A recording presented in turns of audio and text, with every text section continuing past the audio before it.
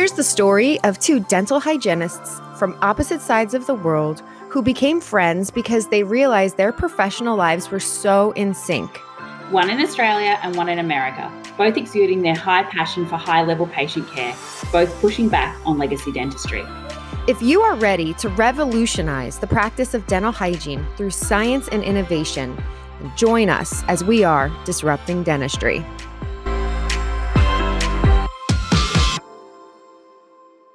Welcome back to the next episode of the Disrupting Dentistry podcast. So happy to be here. So excited to have this conversation today. I am Melissa, your American hygienist. And my name's Tabitha. I'm a dental hygienist from Australia. So we are super psyched to talk with Jackie Bigar today about her journey with senior dental care and all the amazing work she's doing with this patient population.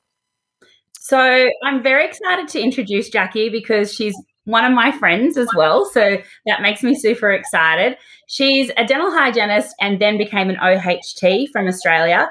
Not only does she own this great business called Senior Dental Care, she also works in private practice as a clinical educator at university. She's been the chair of New South Wales for the Dental Hygiene Association for many years before moving on to the National CPD chair. She's volunteered her whole career with organisations with CPD and other events. And so she's been a huge member of the dental community here in Australia, and we're really excited to welcome her. Welcome, Jackie. Welcome. Thanks, Love guys. talking to rock star hygienists that do such amazing stuff. It's so inspirational.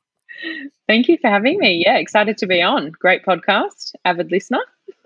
We love that too. Can we Absolutely. Just so the listeners can get to know you a little bit, first, when Jackie's graduating high school, what made her think about dental? Nothing when I was graduating high school, actually. I got into hospitality for a while. I was kind of a bit of a lost soul for a year or two out of high school. But what sparked my dental interest was a local receptionist job close to my house in a dental surgery. So that's where my journey began, as a receptionist and admin duties. And then from there, I was offered a dental assistant course that was paid for as an apprenticeship here in Australia. And kind of just went from there. Wanted to get more in the surgery and do more in the surgery. So I applied for my dental hygiene course and then went on to university and studied the Bachelor of Oral Health. That's amazing. Jackie went back as well to university again and was it a graduate diploma that you did afterwards? Is that what that's called when you did your adult scope? A grad cert, so a graduate certificate of oral health science. Yeah, so I went back about 3 years ago now and did that. And in Australia, we get to extend our scope if we do that particular course or a CPD course of the like. And yeah, so I extended my scope about 3 years ago or 4 years ago. And now I can do a little bit of adult restorative, more thorough examinations and that kind of thing. That's really cool. I love that you guys have the option to do that in your country. We have something kind of similar with expanded functions or independent practice, but it's not available to every state within our country. It depends on your particular state's practice act and jurisdiction. So unfortunately, it's not available to everyone in the United States. But I think I'm moving to Australia, to be quite honest with you, because the more of Tabitha's friends I meet, I'm like, you guys got it down over there. So I might be packing it in and flying over and making it a permanent residence. Well, we're very to live in. Yeah. We're lucky with national registration. When that came along, it made a big difference. And that's when we've really started to see changes when we got national registration, to be honest. That made a huge difference. And then, Jackie, tell everyone when we got independent practice and how that's made a change to your career. Well, to my career personally has just given me the option to go out and practice kind of solo. I'm really lucky to have lots of mentors and professional relationships with dentists and other kind of OHTs and dental hygienists in the realm. So I don't really feel like I'm practicing solo. I'd always reach out if I need them. But when independent practice came along, it kind of just gave us just that, the opportunity to go out and be our independent practitioners, which is really good. It's a big step in dentistry, but I think, everyone's scope is very different. Melissa, like you were saying, in Australia, everyone has the opportunity to extend their scope, but when we graduate university, it really depends on where we finish university, what our scope actually is. So as a dental hygienist, we're not all allowed to do the same things. We actually graduate with different qualifications or different scopes of practice. So yes, we can extend our scope and do different things, but every single individual probably has a different scope. Yeah. I like that, though. It gives you the freedom to be able to, maybe just stay with another dentist practitioner or go with, like, the sky's the limit. So I love that, the way you guys have it set up. We have a model to try to copy, which is great. It might take 2, maybe 3, maybe 4, maybe 5. Maybe I'll be dead before we see it happen. Who knows? But I'm going to try. And so, Jackie, can you tell us about the business you've set up? So, senior dental care is the vast majority of senior dental care is a preventative dental practice that goes and visits aged care facilities and individuals in their residence or in their home to provide regular dental maintenance, professional oral care to those who can't really reach it or find it easy to reach. So most of that population is in aged care facilities, but actually since I've started and obviously through COVID, there are a lot of people still at home that can't get to the surgery as well. So I'm, being welcomed in people's homes and providing dental care there as well. So yeah, senior dental care is mainly just to access those who can't get to a dental surgery in the aging population, pretty much. I cannot wait to hear about, like, your setup and how you do this. I'm so excited to hear that piece. And I was very excited to have you along today because if you are someone that's listened to episodes before who's joining in today, really one of the big things that Melissa and I are huge advocates for is increased access to care. And it's really been a running theme through all of our episodes, and you fit so nicely into that because this is really such an essential surface for increasing that access. And we actually have some stats that we've had a look at leading up to this episode. And when we look at it, Australia, more than 1.2 million people received aged care services through 2017 to 2018, with most 77% receiving support in their home or other community-based settings. Putting this into context of Australians aged 65 and over in the period of 2017 to 2018, 7% accessed residential aged care, 22% accessed some of the support or care at home, and 71% lived at home without accessing government subsidised aged care services. So aged care isn't just facilities, I think is really important. Like, it's accessing so many things.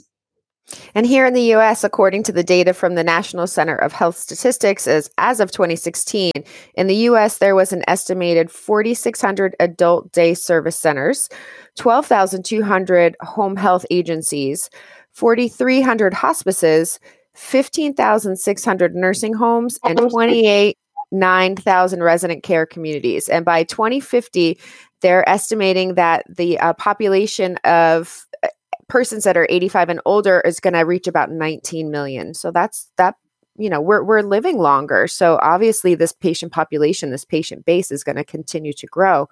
And a conversation Tabitha and I have had many times in the past, because our niche is dental implants, is what do we do with our implant patient as they move through life? What happens when they're in a nursing home type facility? Who's helping them take care of their oral health there? So it's definitely an issue that dentistry as a whole needs to address better. So Jackie, again, hats off to you for what you've done for this patient population. I think it's amazing. Yeah, thank you. I mean, I must admit, going into these facilities and homes, I kind of knew that, I mean, for Australia, I know quite well, obviously not too much the States, but we have a hugely aging population, and and the graph is really heading north in terms of people getting older, they're living longer, we're just keeping them alive, and with that comes all the things. And one of those things that we know lots about are their teeth and their implants and their pros work and the hundreds of thousands of dollars or thousands of dollars that they've spent on their oral health and oral care throughout their whole lives. And, then they get to these facilities, and I feel like, when we put mum and dad or whoever it might be, grandparents, into a facility, they're really just transferring their responsibility of care for this person to the staff there. And the staff there are not very well educated into caring for these people in all the facets that they need care for. So, I am seeing a lot of people with dental implants and with crowns and bridges and implant retained dentures and things like that these staff don't even know that they've got. Like it's I kind of was expecting it, like you read it and you know it, but seeing it is really, really hard. It's a big learning curve. Yeah, that's heartbreaking. And it's such a broken system too. I mean, like we talk so much about dentistry's broken systems, but in each area, like medicine and even outside in different fields, there's so many broken systems. And I feel like that's why people like us who speak out and want to help make change happen, it's an important thing to do. So never underestimate the power of your voice and what you can do to make change. Oh, thank you. I feel like it's a small, I'm only doing a small part, but yeah. No, it's huge actually. It is. And when you think about your impact on one person is to them, that's massive. And you're doing it to multiple people, but the impact is actually so huge to each patient that you're seeing. It's a big thing. And just leading by example, what you're doing and sharing today with us and our listeners, our disruptors, it's just so inspirational. So thank you. Thank you for taking the time to not only be inspired to do this, but to take the time and then share your story. So we've recently had an inquest in Australia into the aged care health system, and there's a 5-star rating globally, and you should be over a 3. And they found that most of our aged care facilities were under 3 and were below standards, unfortunately. And oral health care has actually come up in this inquest, which is good, due to some really amazing people who have lobbied behind the scenes and really worked hard. Mark Wotherspoon, one of our previous guests, has been part of that, and amazing people like Margie Steffens and Janet Wallace, lots of people involved. How do you see the changes of this inquest helping aged care in Australia, Jackie? Oh, like I would love to see it improve. I mean, I think in the Royal Commission there is about 148 recommendations that were made that we see need changing. And that's a lot. Like, it's not a small job, and it's not cheap. The recommendations stretch from, a resident feeling safe in their room to how clean it is, to then being able to access a dentist or a doctor. Like, it's a big scope to look into. So I don't think the changes are going to come quickly, unfortunately. But yeah, there were a few that focused on oral health and the quality standards and, the practice that's needed in aged care facilities to be improved. One of the big ones was the Senior Dental Benefit Scheme. That would be a very good recommendation to be followed through if that was granted, which wouldn't be cheap. But basically, that's going to allow a certain amount of money for everybody over a certain age or that is in a facility to access preventative dental care or dental care that they require. So lots of the barriers are obviously access and financial. But yeah, I mean, if some of these recommendations were fulfilled, then I guess we'd see a big improvement. It's just the question of how we get there or how we do it. I don't know if this is a problem in America, Melissa, but definitely in Australia, aged care facilities have been privatised for most of them, and they're money-making businesses. So there's definitely money there. There's people making lots of money. It just doesn't seem to be going back to the residents. And I could be wrong, but that's how I kind of perceive what's going on there. These are profit organisations, and profit comes first, and care seems to come second in a lot of the management, not in the people in the bottom. I think they're working really hard, but I think in the management, Ed, that's how it's. And is that what you've kind of witnessed, Jackie? Like, Yeah, I mean, I've kind of come up with all these little ideas of, being able to either build nursing homes or build the patient themselves, and kind of how do I get around this in a really financial, affordable way for these patients. And it's really hard. Like the facilities, like I said, when somebody puts their loved one into a facility, they're really just transferring all the care that person needs to that facility itself. And the facility just doesn't want to spend money on the care for that person. So it's not only like a lack of education and all of that, what we know, it's it's the money that they just do not want to part with. I haven't dug into doing some like deep research in this here for the States, but it sounds very similar to what you're describing. Like we don't have very educated people that are providing the bulk of the care for these patients. So it's, there's people that come in shifts and do certain things for them, but that those people that are there providing the bulk of the care are really not highly educated in medicine or dentistry. Yeah. So would you find, Jackie, what do you think is the level of the oral health knowledge for the care workers? Really poor, unfortunately. I mean, even in like a Bachelor of Nursing, like I don't know how much oral care education that you get in a bachelor degree here for nursing, let alone the RNs that are in these facilities looking after, people with complex medical histories, people with complex medical conditions. They've got big fish to fry and like big things to worry about. Their responsibilities that the RN has in any kind of shift in a facility is huge. And I come in and stress oral health and, like, why aren't you brushing these people's teeth? And they're like, sorry, I've, got other things to do.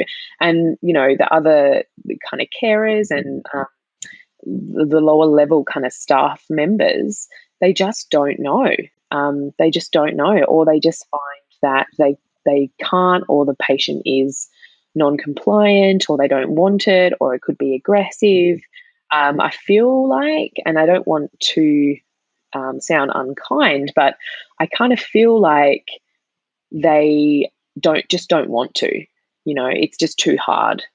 They would make up an excuse just to be like, I tried, but it didn't happen today because of this, or I tried, but they didn't want me to, or I tried, but there's just always something that that gets in the way. And I kind of feel like, but I just did a full scale and clean and a polish and fluoride, and I just can't get my head around how they tried to brush or to even swab, and they absolutely just couldn't do it. Like it's really sad. I don't think there's enough effort into trying.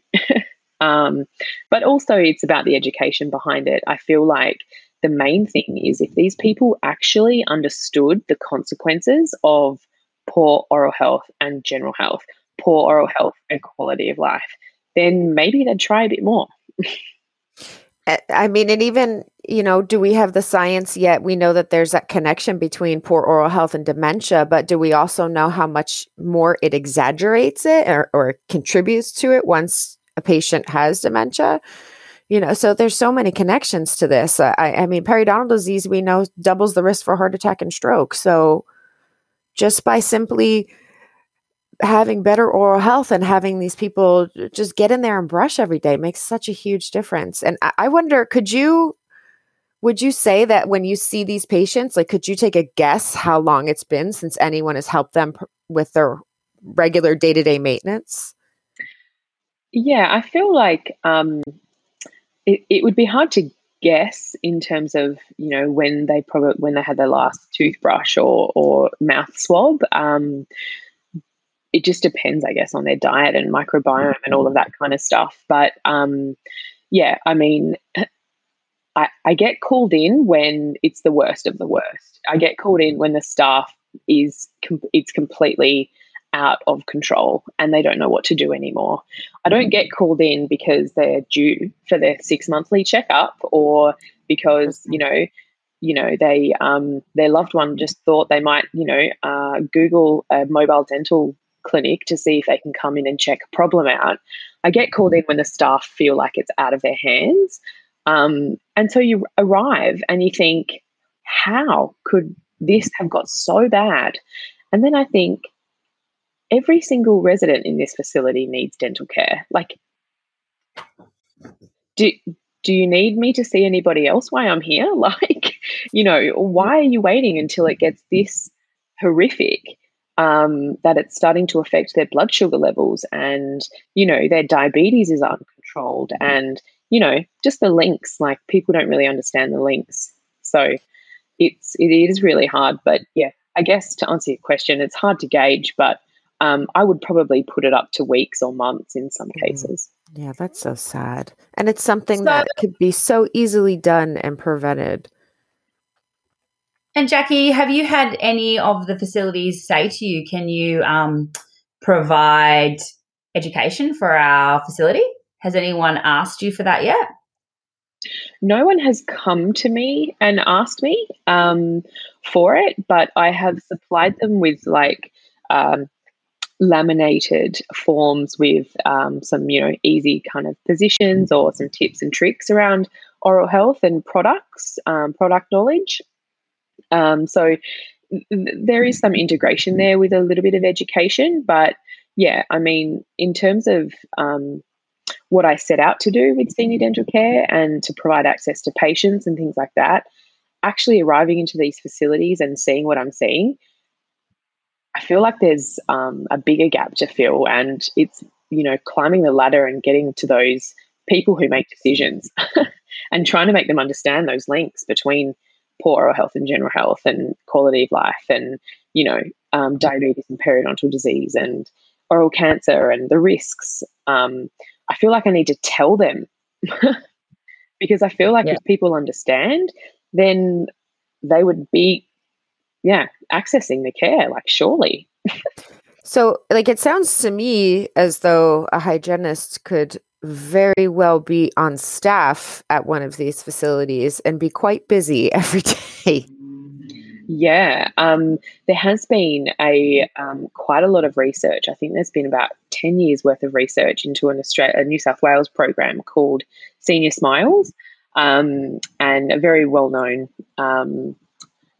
university member came up with that. And that's what they did. They got some funding from the government and they placed a dental hygienist in aged care facilities full-time on an hourly rate, and they were just busy. They were busy all day, every day. And it helped. So I know about that program, and obviously it helped oral health, but did they do any research into diet, like, glycemic indexes or cardiovascular, events for those patients? Like, it would be interesting if they were looking at, all right, were patients with diabetes, were they more controlled in the group that were having regular oral hygiene care? Did they see an improvement in reduced cardiac, events or something like that? Because that would be really interesting to see if we saw that other side being improved, not just the oral health. Do you know if they looked at that at all? I'm unsure. I'm unsure if they looked at that specifically, but I feel like there's pretty hard evidence to kind of lean back on to know that it would have helped. We know the links that that periodontal disease, uncontrolled periodontal disease, can impact diabetes. So, with or without that hygienist there, I think it's pretty safe to say that it would have made a positive or a benefit to that patient in terms of their general health and quality of life. I agree. I think it would have definitely. Yeah. One of the people here in the US that has really pushed for education within dentistry of this patient population is Angie Stone. And she wrote a book called Dying from Dirty Teeth, which is an amazing resource. If our listeners haven't read that yet, definitely check that out. And she was able to kind of work around our issue because we don't have that ability or very limited amounts of hygienists in the country have the ability to be able to work independently. She can't, unfortunately, when she established her business, do things the way you're able to do it, Jackie. But what she did was create a program, I believe it's called the High Life program, High Life Network, where she created this network of hygienists who would go into these facilities and just brush the patient's teeth and at least do that. And she had a way where she created this business model to, I think she worked directly with the families of the patients, but she's a brilliant hygienist, not only just in the way that she figured this out, but in her research and the work she's done. So here in the US, Angie Stone is an excellent resource if you're interested in learning more about working with this patient population and, even getting in touch with her and seeing if you can join her network. Yeah, fabulous. Always looking for new things. I just wrote down the book's name. I'm going to buy it on Amazon. I know. As we're talking, I'm like looking into my bookshelf right behind me. I was like, wait a second, I have that book. I have to share. So what do you think's been the most challenging thing when you arrive at an aged care facility? Probably the staff. Kind of. I feel like when you walk in, I'm obviously there to see a patient and to learn about this patient's medical history and to gain a bit more of education around the patient. For example, like their diet and how they're eating, and do they have trouble swallowing? All of those kind of things that only really the care staff would know. I mean, their families may or may not know sometimes, but often the care staff know if their diabetes is controlled. Sometimes their family doesn't. But they're the kind of stuff I need to check, and that does kind of change frequently. It's a fluid figure that can jump up and down, and if it is, then it's even more important for me to know. But it's kind of trying to pin those people down and ask the questions, or to find the right people to ask the questions to. But most of them are nice, and they're very willing to pass that information on, but they're just very limited in time. And I guess for me, being relatively new to this, I'm very cautious, very thorough, and I want to get the whole picture. I want to be able to treat this patient holistically rather than just to go in and brush their teeth and leave again. I don't think that's going to make much of a difference. So, to help the family and the carers understand what's actually going on in the mouth and how we can improve it, I need to get a clear idea of what's happening before I walk in the door. What do you think diet's like? I'm sorry, Tabitha. What do you think diet's been like when you? Well, I just heard you saying you're asking about diet. What do you think the food's been like at the majority of the centres, and what kind of things have they been getting fed? I'm quite interested to know. Yeah, they're usually quite balanced. There's obviously lots of soft foods, but it's more so I've found what's in the bedside table or what's in the cupboard or what does their son or daughter or grandchildren bring in for them. The bickies with the tea, cups of tea, and how many coffees or tea will they have a day with sugar and that kind of thing. It's not necessarily the meals that they're given from the facilities, but it's all the in-between things. It's the high sugar, high frequency, bad stuff. Are they still doing a lot of cordial, or they've stopped it? No, they're definitely doing quite a bit of cordial. Yeah. So I've found some facilities have policies around it. Some facilities don't. But yeah, I'm finding that each facility is quite different in terms of what they're allowed. What is that? What cordial is? Yeah. Cordial is concentrated sugar with artificial flavorings that they mix with water. And when Jackie and I were kids, cordial was the rage. Like when you went to someone's house, they always had cordial made up with, and you'd have it with ice and you'd drink it. But I haven't had cordial since a kid, and people don't use it as much. But it's a huge problem in aged care facilities where they just give them this sugar in water. Oh my gosh. So when you Feed the think bacteria in their mouth. when you think about dry mouth, soft food, and then some sugar to rinse it down. Oh, good gosh, the recipe for disaster. It must be an Australian thing, cordial, Jackie. Because, American, I think cordial must be an Australian thing. Just we put sugar in what else. I mean, well, we drink soda and what about Kool-Aid? Kool-Aid. I mean, I feel like there's just a lot more awareness, but I mean, people walk around with Gatorades, which are filled with sugar. So like, and we're always running on Dunkin', and that's coffee light and sweet. That's sugar all day long, and our Starbucks drinks and all of the ridiculous things that we consume. So yeah, we just have different versions of cordial. Yeah. Same outcome. True. I'm quite interested to know, Jackie, how's the hygiene of their actual hygiene products? Are they kept in places that are quite clean and not touching other people's and are going to dry out and not be left perpetually wet? And, is that there? Like, is that known on how to care for their actual care products as well? Yeah, that's a really good question. It's something that I didn't really think about before I went to these aged care facilities, and I'm quite lucky that I get a broad range of facilities that I visit. That some are very well off and high class and like almost like hotels, and some they have 4 or 5 residents sharing a bathroom. So yeah, I mean, in some facilities, the cleanliness of their oral health products completely fine. The brushes are away from the toilet. They've got caps on them sometimes. They're clean. They're dry. The toothpaste is good. Sometimes I wonder, have they been used or are they just really clean? But then there's the other ones that if there's 4 or 5 people sharing a bathroom, then yeah, I haven't particularly seen where their their self-care cupboard is. So yeah, probably not so well in those kind of facilities. But you're right, I didn't think about that when I walked in, and it's definitely something that I need to pass on that education for.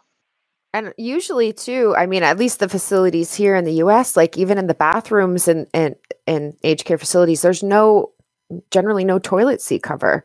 So each time they flush, that's all being pushed into the room air. And then if their dental products are just sitting on the counter or in a cup on the counter, like, ugh. And then if they're sharing a room, I'm sorry, I took a screenshot of us while you were saying that. My face was just like,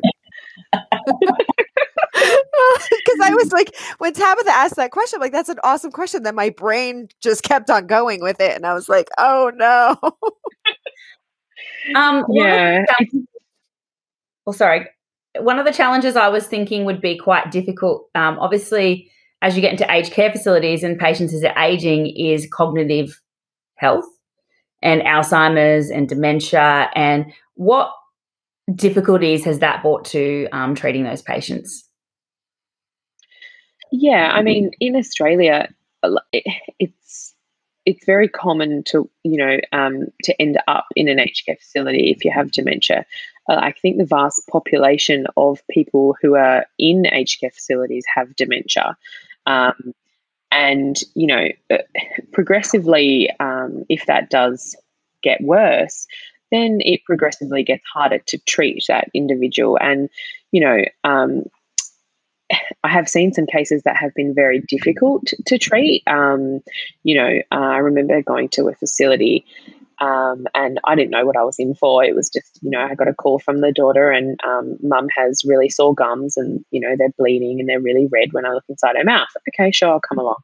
And came along, and then 3 RNs came in the room, 5 carers, and they wanted to film me trying to brush her teeth because had no idea. And sometimes it is just really difficult to get into the mouth of a patient who has dementia that doesn't want you there. So, when care staff say they try and they can't, then, in some cases it is very difficult. But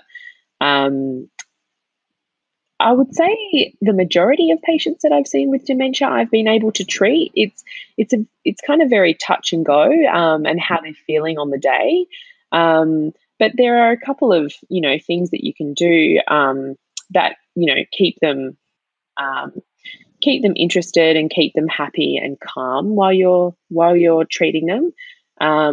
So yeah, every patient is very different, the level and type of dementia that they have, and obviously the day and the time that you go visit them as well. So yeah, their cognitive ability as well as their physical ability, continuously declines, which is really sad to see. Yeah. I could, like, as you're speaking, I'm just thinking about how I could take an airflow into any of these kind of facilities, and just, if I just did that every day to a patient, which is so non-invasive, just think of, and that's so much better than brushing. Like, if we replaced brushing with just air flowing these patients once a day, I think that would make such a tremendous impact on their overall health. It would be amazing. I feel with my portable dental unit, the suction isn't too good on them, so I don't think I'd be able to get in there with an airflow. But yeah, even if I can get in there with a toothbrush or the Oral-B test drive, yeah, anything is better than nothing for some people. So that brings up a good point, because I'm super interested in like how you bring your equipment into the facility, how you set things up, and how you're able to work with your equipment with the patient. Yeah, well, when I first started, I would set up in a room, and usually the doctor's room, and I'd almost just have my little mini surgery around me, and I'd have my disposables and all my things, and I was just beautifully set up, and I'd see 4 or 5, or I think even up to 8 patients in a day, and I was just like, this is how my business is going to run. It was just great. And then COVID hit, and we weren't able to go in and see more than 1 or 2 patients a day, and I would have to go into their room, so I'd have to set up and pack up and set up and pack up. So I became quite good at packing an individual's kind of care in a bag, and have each one set out and ready to go, because I would have to pack up and set up after each patient. So yeah, I guess before I go into the facility, I just ask the patient to be sitting in a chair, a recliner chair, or their bed if they can't be sitting in a chair. I ask for a PowerPoint to be close by for my unit, and yeah, just their bedside table or a table that I can wipe down clean, and then I just go in and set up. That's awesome. So Yeah. do you have the ability to see people, like, do you have some people here in the US have like a van set up, and they treat patients in a van and bring the van to a facility? Do you also have that? No, I don't have a van. I have a little trolley that comes with me everywhere I go, and I have a portable dental unit. So I have access to water and a triplex, slow speed and high speed, and ultrasonics and a suction. But it's all in this one compact kind of unit. So it is very, very handy. And light, and I can just put it over my shoulder and take it everywhere I go. Oh my gosh. Can you send us a picture of that? I would love to see that. Maybe we can even add that in the show notes too, so people can see. Because I've seen the portable units that when we do ICP over in Maryland, Siobhan's setup was she had one of those like standalone units. But it was like the size of like a file cabinet, like a 2-drawer file cabinet. It's a large unit. So like when you were saying that with the suction, that's what I had in mind. But now it makes sense with what you're describing. So now it's like, okay, I get it. Yeah. It's no bigger than like a duffel bag or an onboard luggage piece. Yeah, Wow. I would love to see that technology. That is really cool. it is really And cool. when disposables, Jackie, so you've used disposable instruments like tweezers, mirror, probe in like a pack that you can just dispose of. How do you dispose of that? That's always wanted to know, because I saw them at a trade show and they weren't plastic, they were like metal. And then I was like, well, how do you dispose of them? Yeah, so often my packs, all the sharp things go into a sharps container. So my probes, my sickle scalers, any sort of Gracies or instruments that I use that are sharp go into my sharps container. But often I'll leave the dental mirror with the patient or the carers, and they will label it, and I kind of show them how it can be beneficial or helpful to retract the cheek, to have a look, to help with brushing, that kind of thing. So I often donate the mirror to them, and yeah, put the sharp instruments into a sharps container that get recycled. And then do you take that? How do you get that sharps container picked up as a mobile person? I just call the company that issues it, and yeah, I give it to them, and they just give me a new one. So they come to your house and pick up your sharps and go. I'm lucky. I'm lucky. I've got the lady lives close to my private practice, so yeah, she comes and visits me there. Nice. She turn up your lamp and you hand your sharp. Oh, it's very much like a sharps container in the surgery, but with a lid. So yeah, it's always clean on the outside and it's always closed. That's so funny. Could you imagine, like, you left it on your porch? Oh yeah, she's coming to pick up my sharps today. Yeah. Biohazard. Yeah, right. I have a question. Are you able, because there's been this surge of these handheld radiograph devices where you're able to expose radiation with this handheld device. Do you have something like that? Are you able to take radiographs? I don't have something like that, but it's definitely a dream of mine to get one soon. There are so many cases that I would like to take X-rays and radiographs. With caries that I see, and I can obviously treat some caries that I see with my adult scope, but often it's they're very deep, or they're root caries, or they're under crowns or under restorations, and I kind of say I can refer you on, but I don't really know what kind of treatment this tooth needs because I'm unsure about what's happening underneath. So yeah, I would love to take X-rays and radiographs so I can give the patient, a definitive diagnosis and possible treatment plan. Whether I can carry that treatment plan out myself or whether I refer, it's just more of a holistic kind of comprehensive exam. So yeah, I would love a handheld radiograph or X-ray machine. Maybe we can lobby for you and some of these companies, or like if we know somebody listening, please reach out to Jackie and give a girl a handheld device. Yeah. Help. Yeah.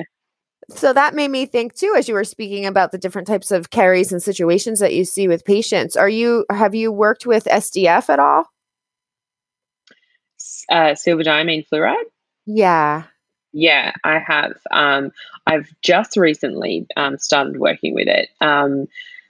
The amazing Kathy Boyce, who you guys have had a podcast with previously, she introduced me to it, and I didn't really know much about it. I didn't learn a single thing about it at university, and nor in any kind of CPD I've ever done.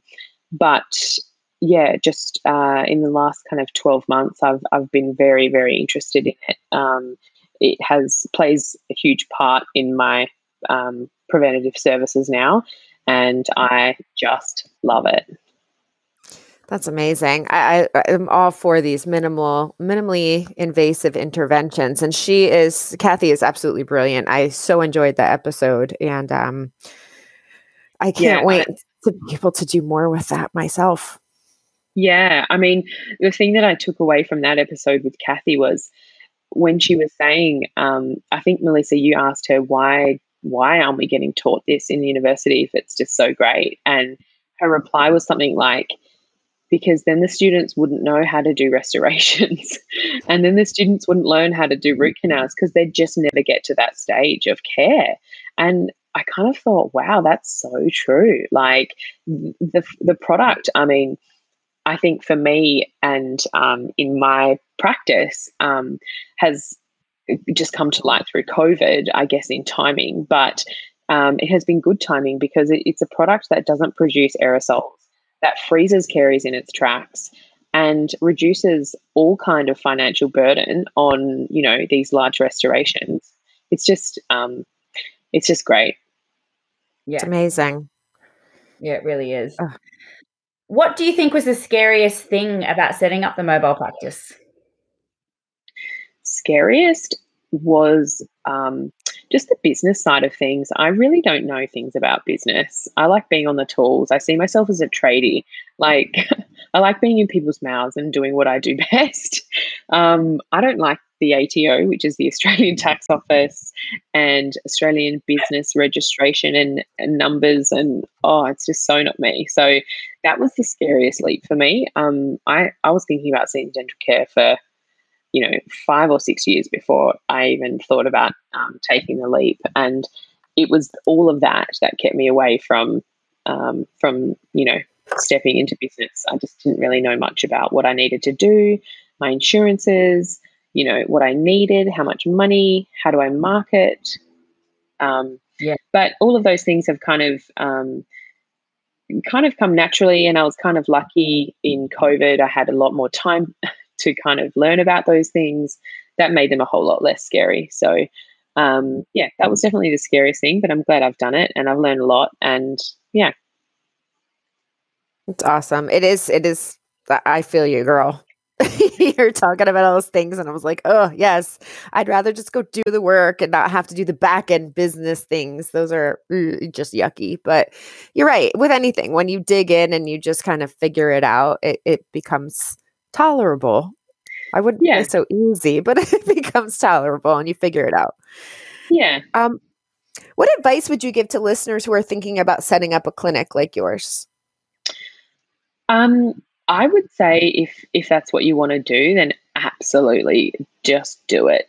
Like I said, I thought about my business for 5 or 6 years before even doing it. All these little ideas halfway through the night or when I was out at lunch, small little advances that just went nowhere. And, by the end of it, I wasn't even writing them down, or I wasn't taking them seriously. But, if that's what you want to do and you can dedicate yourself and your time to it, then it is so worth it. It's a wonderful achievement. It's a great platform to be who you want to be. It's your baby. You don't need to conform to, established surgeries, practice policies and the way they do things. You can kind of just figure that out for yourself. But yeah, I mean, it was difficult and I needed to call on all the mentors that I have to help me through it. But I think absolutely do it. I mean, if you can help, like Tabitha said, one person, it makes a huge difference to their lives. And it just, you take away a little bit more self-satisfaction coming home from a day of senior dental care patients than I do from private practice. So we're in Australia, for listeners outside of Australia, it's compulsory for any dental clinician, no matter what your role is, if you're registered, to have personal indemnity insurance. Did you have to get extra insurances outside of that now that you're kind of operating a mobile practice? Yeah, the only other insurance I needed was public liability, which I found was surprisingly quite cheap. But yeah, that's the only other insurance that I have for my business, and I have that through my professional medical indemnity. So, and then you're obviously going to lots of different locations. So this is bringing you you're not just going to one office every day. You're going to several locations, I'm imagining, and maybe even more than one location in a day. How do you factor that into finances of the business? Because if you've got to get to a practice that's like an hour and a half, 2 hours from where you're living, that's taking a large chunk of your day. How do you make sure that you're still running profitably when you have to actually spread yourself out over so many locations? Yeah, that's really difficult. I listened to a CPD webinar from Mark Wallace, Dr. Mark Witherspoon, and he kind of had this really clear cut table on how to manage exactly that. And I was like, wow, this guy has really figured it out. But for me, when I was going to facilities, I really thought that I'm just going to go to this facility and treat, 7 or 8 patients and then just go to a different facility each day and do that. But it hasn't kind of panned out like that. I am going to multiple facilities or houses in a day. And so I have had to add a travel fee to my regular like check up and clean type of fee, which I originally didn't want to do. I wanted to make my care affordable. And if I could see multiple patients in a day, then my fees could be considerably lower than what they would be if I was seeing 1 or 2 in one facility. So, I have added a travel fee to my on top of my account. But honestly, like the people that I see in their homes are just so happy that they could get someone there. Like I'm just so surprised on how thankful and appreciative these people are that you came to them and you're helping them in their own home. Like I'm like, don't worry about it. Like, thanks for calling. Like, I'm a new business, this is great. And, I'd do anything to come and help you. But yeah, money was the biggest thing I didn't want them to worry about. And for them, I really just don't think it is. Like, they're just so grateful. Going back to how you sometimes go to people's houses, that's an interesting thing because how do you guarantee the safety of you entering? So when you're going into a facility, there's lots of people there. It's organized, it's structured, but there has to be some kind of risk involved now that you're walking into someone's house. So what are some of the safety measures or some of the things you've thought about this? Because that's something that makes me a little bit worried, Yeah, I mean, it is definitely something that I have thought about. I always kind of make sure that whoever I'm dealing with on the phone is hopefully there at the appointment, so I can kind of gauge, who they are, how they are over the phone, and then we email, and I get a kind of medical history and consent through my online platform. So there's some more communication there, and I just kind of gauge and put the pieces of the puzzle together to feel like it's going to be okay. If not, I would probably just get somebody to come with me. But most of the time I am by myself. So yes, there's always that risk, but I have never come into a dangerous encounter yet. So. And if you're going to a household as part of that screening process, are you screening everyone with like a COVID questionnaire that lives in the household as well? Because that's another new problem now, COVID going into houses and multiple people and. Yeah. I mean, I always make sure that we're physically distanced. I don't want to step on anybody's toes when I'm kind of entering their territory.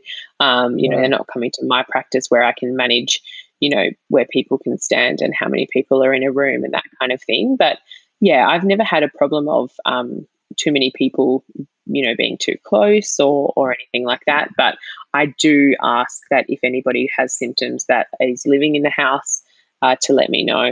And I would always ask that at the front door as well before I come in. Just a new level of layers of difficulty in the present world. I'm just thinking now, like all these things you have to think of, like it's actually quite complex. Like. Yeah, there's a lot, and there's a lot of administration afterwards as well that I didn't really think about in terms of all of that. You're adding all those kind of things into your notes, and even your like appointment notes, not so much clinical notes, but little cues and reminders and things like that, because everybody is just so different. So did you buy dental software as well? Like I was just thinking that our brains are so connected. Yeah, I'm thinking, how do you know all this? So I don't have dental software at the moment, but I am using an online platform that collects medical data and clinical notes and makes appointments for me and things like that. The platform is called Halixy. It's not dedicated to dental, but you can add, there is a dental kind of mini platform in there, I guess. You can add your charts and things like that to it. But it's more aimed for just general medical, physios, chiros. It's just like an online cloud software that I can access anywhere. So it is very beneficial for me. But I am definitely looking to get some proper dental software that I can, have everything in one place and have a little bit more control over how it runs. Do you do much photography? No, I don't. Not at this stage. I am looking into intraoral cameras. I don't want to take photos on my phone unless it's like pathology or something I'm really unsure of. Obviously, get consent and then have it all privatized on the platform. But yeah, I haven't taken that much photography yet, but I plan to. Yeah. It's all these things to think about. It's a lot more to lug around each time you pick something up as well, isn't it? Like, you'd be thinking, like it's. Yeah, it's definitely not as streamlined and simplistic as it is in the surgery when everything's interconnected and you can just kind of leave and turn the alarm on and everything's safe. You kind of need to protect records and make sure that nothing is on your phone and that kind of thing to breach any confidentiality. So do you voice record things when you're there? Like, how do you take the chart when you're there by yourself and record it also? Like, how do you make that all work without an assistant? Sometimes I voice record. If things are getting complex or if they've got like a full dentition and I'm not going to remember. But other times I just have a laminated sheet that I can mark and I just wipe clean. Yeah. And another question. Look at it. I'm always with questions. If you're in my workplace, they'd be like, "Oh, it's Tabitha with a question." Did you have to take out extra insurances for driving your equipment around in the car and keeping your equipment at home? Like, can that be covered under your normal car and home insurance, or do you need to change that and take out extra policies and stuff like that? So just the equipment itself is insured. It's kind of like another car insurance. It wasn't that cheap to insure, but my general car insurance or home and contents doesn't cover it, unfortunately. So I needed to insure the piece itself, which was fine. I mean, if you invest in something, then I'm happy to insure it. But yeah, it must be kept in the property. I don't leave it in my car or anything overnight. I don't even leave it in my car if I'm, at home for half an hour. I'll take it with me wherever I go. I don't blame you, girl. Yeah. No, I'm just trying to think of things that listeners are probably thinking, they're at home, they might be thinking of setting up one, like all these little things that you might not think about straight away, but then have to add on. Yeah. We've got a mobile dental providers Facebook group, which lots of questions like that get asked. And people have contacted me on Facebook and Instagram and things like that and just asked all these little kind of, quote unquote, silly questions that aren't silly at all. They're questions that I spent lots of time researching and getting to know the answer for. So, and I'm more than happy to pass on any information anyone would want to know about setting up a business. Like, I'm such an advocate for other people to get around it and to do it. It's just, it's really satisfying, and I would really highly recommend it to anyone who would be interested. That's amazing, Jackie. I just want to thank you for everything that you're doing and your, just even that offer to other people to help streamline what you've already, all your trials and tribulations. Here's what my struggles, just skip right over and here you go. I love that too. It's something that's near and dear to my heart with dentistry because I feel like dental hygiene, the sky's the limit for us. And you're proving that with what you're doing. And I want to just help so many hygienists who might feel like they're stuck in this little box right now, or like, they can't do more than just scrape teeth and polish teeth. Like there's so much more to what we're doing. So I just think it's so amazing when we have the opportunity to share with other awesome dental professionals who not only are killing it with what they're doing, but just so open to share and mentor. And that's where, like, I just love that, because that's where my heart is. And I love connecting with other people whose heart is in the same place. So bravo to you. Yeah. Go, Jackie. Sorry. Oh, no, you go. I was just about to say, I was listening to the podcast you guys did with Mel Hayes, and she was talking about exactly that, just, lifting people up around you, and it just makes, everything such a better place. It's just so empowering, working with people that do the same job as you, but can, be very inspiring, and lifting people up around you is really important. So happy to do so. Yeah. Well, thank you. No, thank you very much. I wish we had another 1,000 of you, Jackie, in around healthcare facilities everywhere. It would change the world, I think. So it really would. Multiply you, that would be fantastic. We're gonna clone you. Yeah. I think this episode, I hope if you're thinking about setting up a mobile dental clinic, it's helped you with some questions and helps you think about different ways of doing it. I think we all need to work together on aged care, whether you're going to go work in a facility or not. Be someone that writes a letter or talks about it with people or starts the conversation, because even if you're not someone that wants to maybe go do mobile dentistry or do things like that, even the conversations that you have about improving aged care and talking about it makes a difference, because it's a conversation. If we're all talking about it, we might get some change.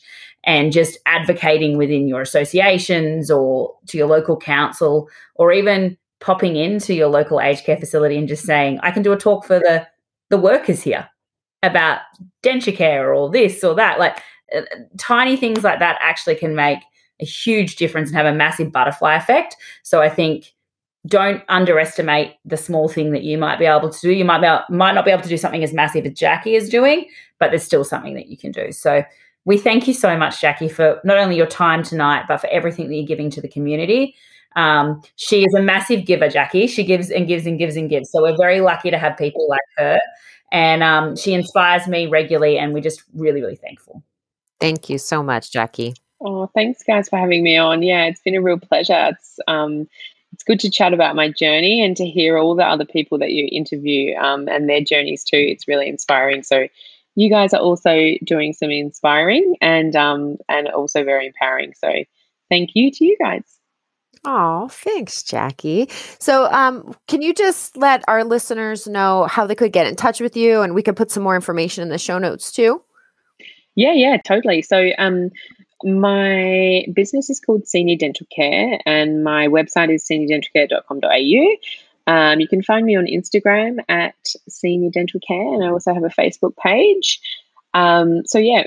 Please feel free to contact me. My phone number is on all of those platforms, and you're more than welcome to email me. My email address is also on those platforms as well. So if anybody has any questions, then I would be absolutely more than happy to have a chat. I'm also going to ADX next weekend, so I'll be there too. Awesome.